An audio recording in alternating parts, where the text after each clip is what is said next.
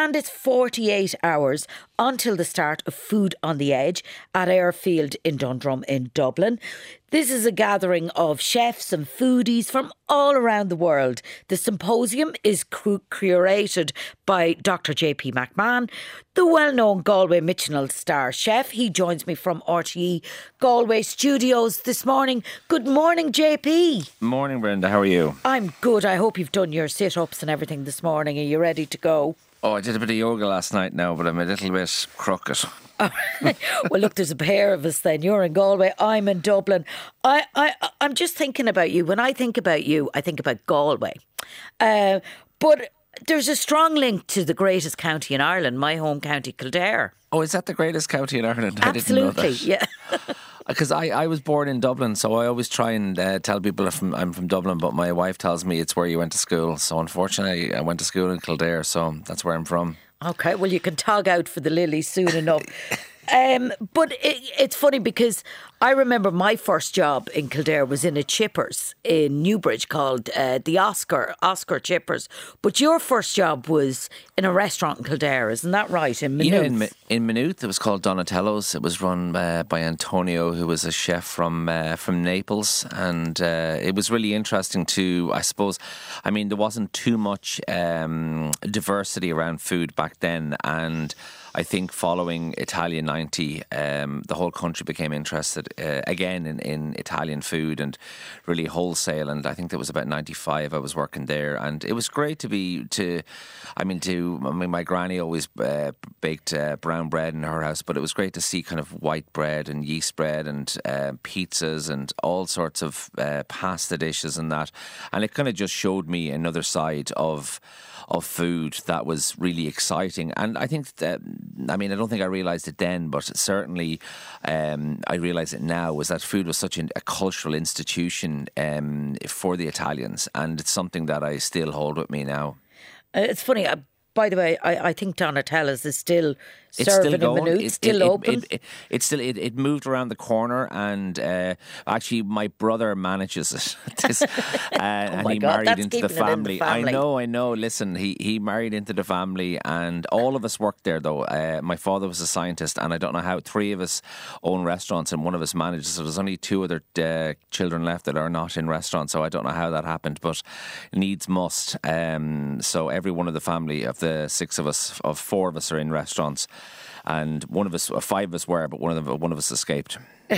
And we're talking about the Italian food culture, and we know it. We know the pizzas, the pastas, the breads, everything. It's part of us. But when you think about a food culture in Ireland, meat and veg, potatoes, do we have a food culture? Oh, we absolutely do have a food culture, and Katie McGuinness wrote a very good article recently with that title, Do We Have a Food Culture? And I said to her, like, whether you like it or not, and it's good or it's bad, every people around the world, once they start eating, they have a food culture. So there is a culture of eating, the culture of food.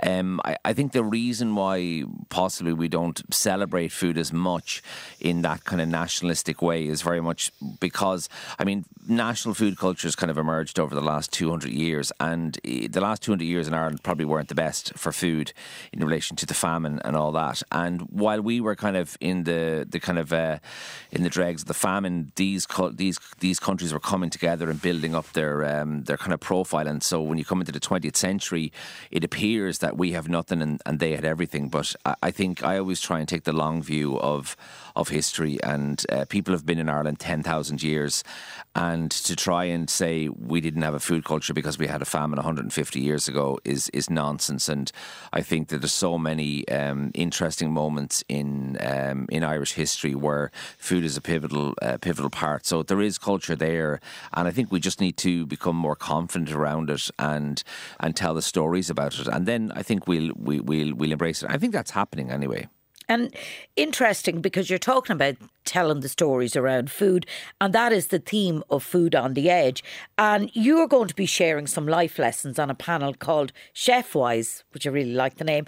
What life lessons are you going to be sharing, JP?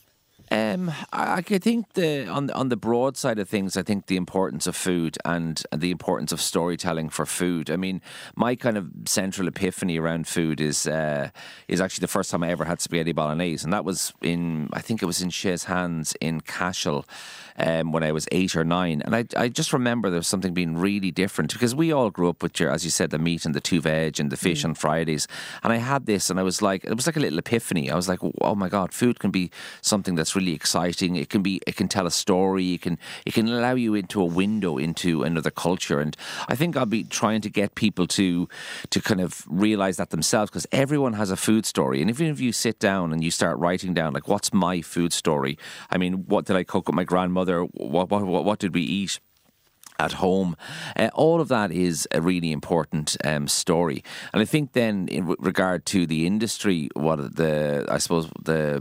I'll be sharing is I think we need to be more sustainable in terms of the way in which we run the industry. And I said this in the book, Chef Wise. It's a collection of, I suppose, quotes by chefs on the whole industry. And there's no point in having sustainable produce if you don't have sustainable people, and I think for a long time the industry has seen its players as I suppose as dispensable. It's someone else comes in and they keep the show going, and there's bullying and shouting and screaming and that kind of like stereotypical attitude we have of the shouting chef. And for me, there's no shouting at all in any of our kitchens, and they're very calm places. And I think that going forward, we need to have fun.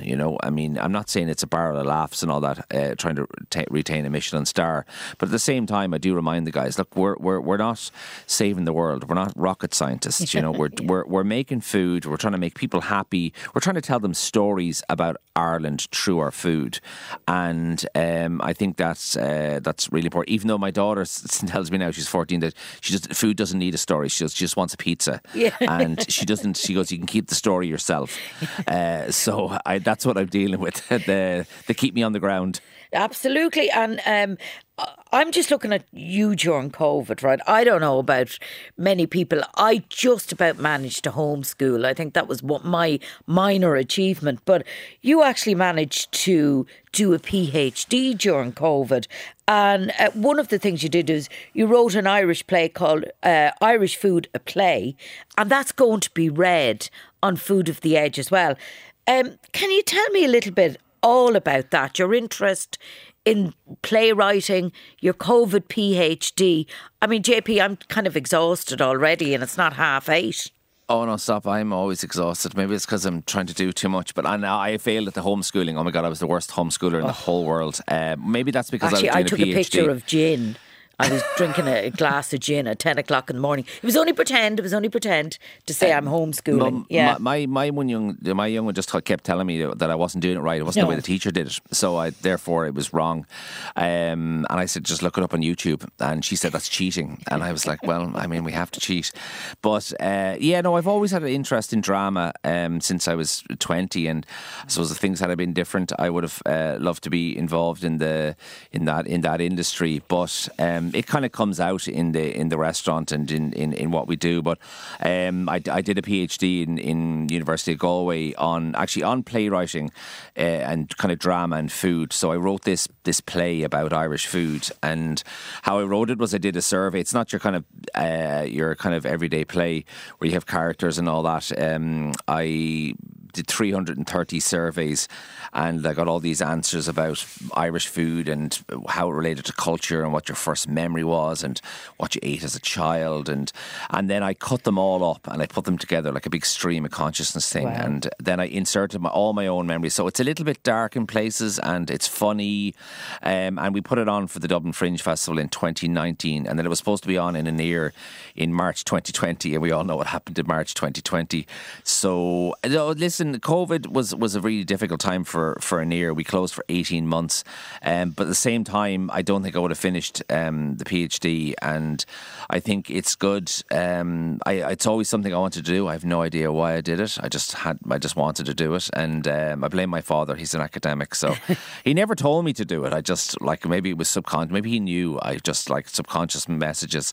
It's all creative. It's all creative, JP. Yes. Can I just say one thing? I know you're a Beckett fan, and I just want to remind people that there's a Beckett season from RT1 Drama. It continues tomorrow night at 8 o'clock on Radio 1, and that particular programme that's on tomorrow night is curated by John Bowman, and he does interviews with people who remember the playwright. I am kind of short on time, but that's fine. I do want to talk about the food and hospitality industry and the pressure they're under, the rising costs, wages, rents, the VAT rate.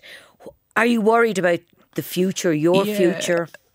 I personally, Anír has a Michelin star and it has a lot of American guests, and so I think the high end restaurants will be affected less than we have Cava, which is a very popular restaurant that has been affected a lot more. And then once you move outside Galway, I think rural restaurants are going to be affected, and pubs you can't forget because they serve food as well. The pressure on the industry is relentless since COVID. You've had we've just reopened, and then we had the war in the Ukraine, and you had price inflation, then you had wage inflation, then you had the VAT going up, and then you have the minimum wage going up. So all of it, it's like a perfect storm, and it's the industry is difficult at times, and I think sometimes the Irish public kind of don't let up, and they think restaurateurs are making millions and all that. And I'm very transparent, and the returns are about 3 to 5%, and banks don't invest in restaurants. So if you want to know who's making the money, go to the banks.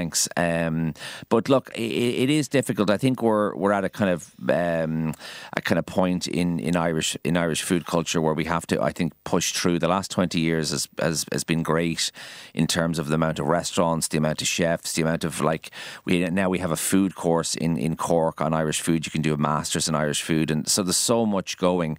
And as you said, it's all creativity and art. We really need to see food as an art form, the way the French and the Italians and the Spanish see it, and embrace it and mix it up in photography and radio and TV and all of that. And I think then we'll really, I suppose, come to our own. And I think that's what we try and do at Food on the Edge. And we still have tickets available. So if anyone is interested in food and they're around Dublin, Dundrum or Airfield Estate, you can get a day ticket for the Monday or the Tuesday. There's an artisan village. You'll get fed. You'll have chats. Your brain will be melted. It's like a big think tank for 2 days. So yeah, people think they're not involved in food, but even if you're designing an app that's a food app, you're involved in food, and food touches every single one of us. Absolutely. And it's foodontheedge.ie. And just before I take a break, JP, what did you have for breakfast this morning?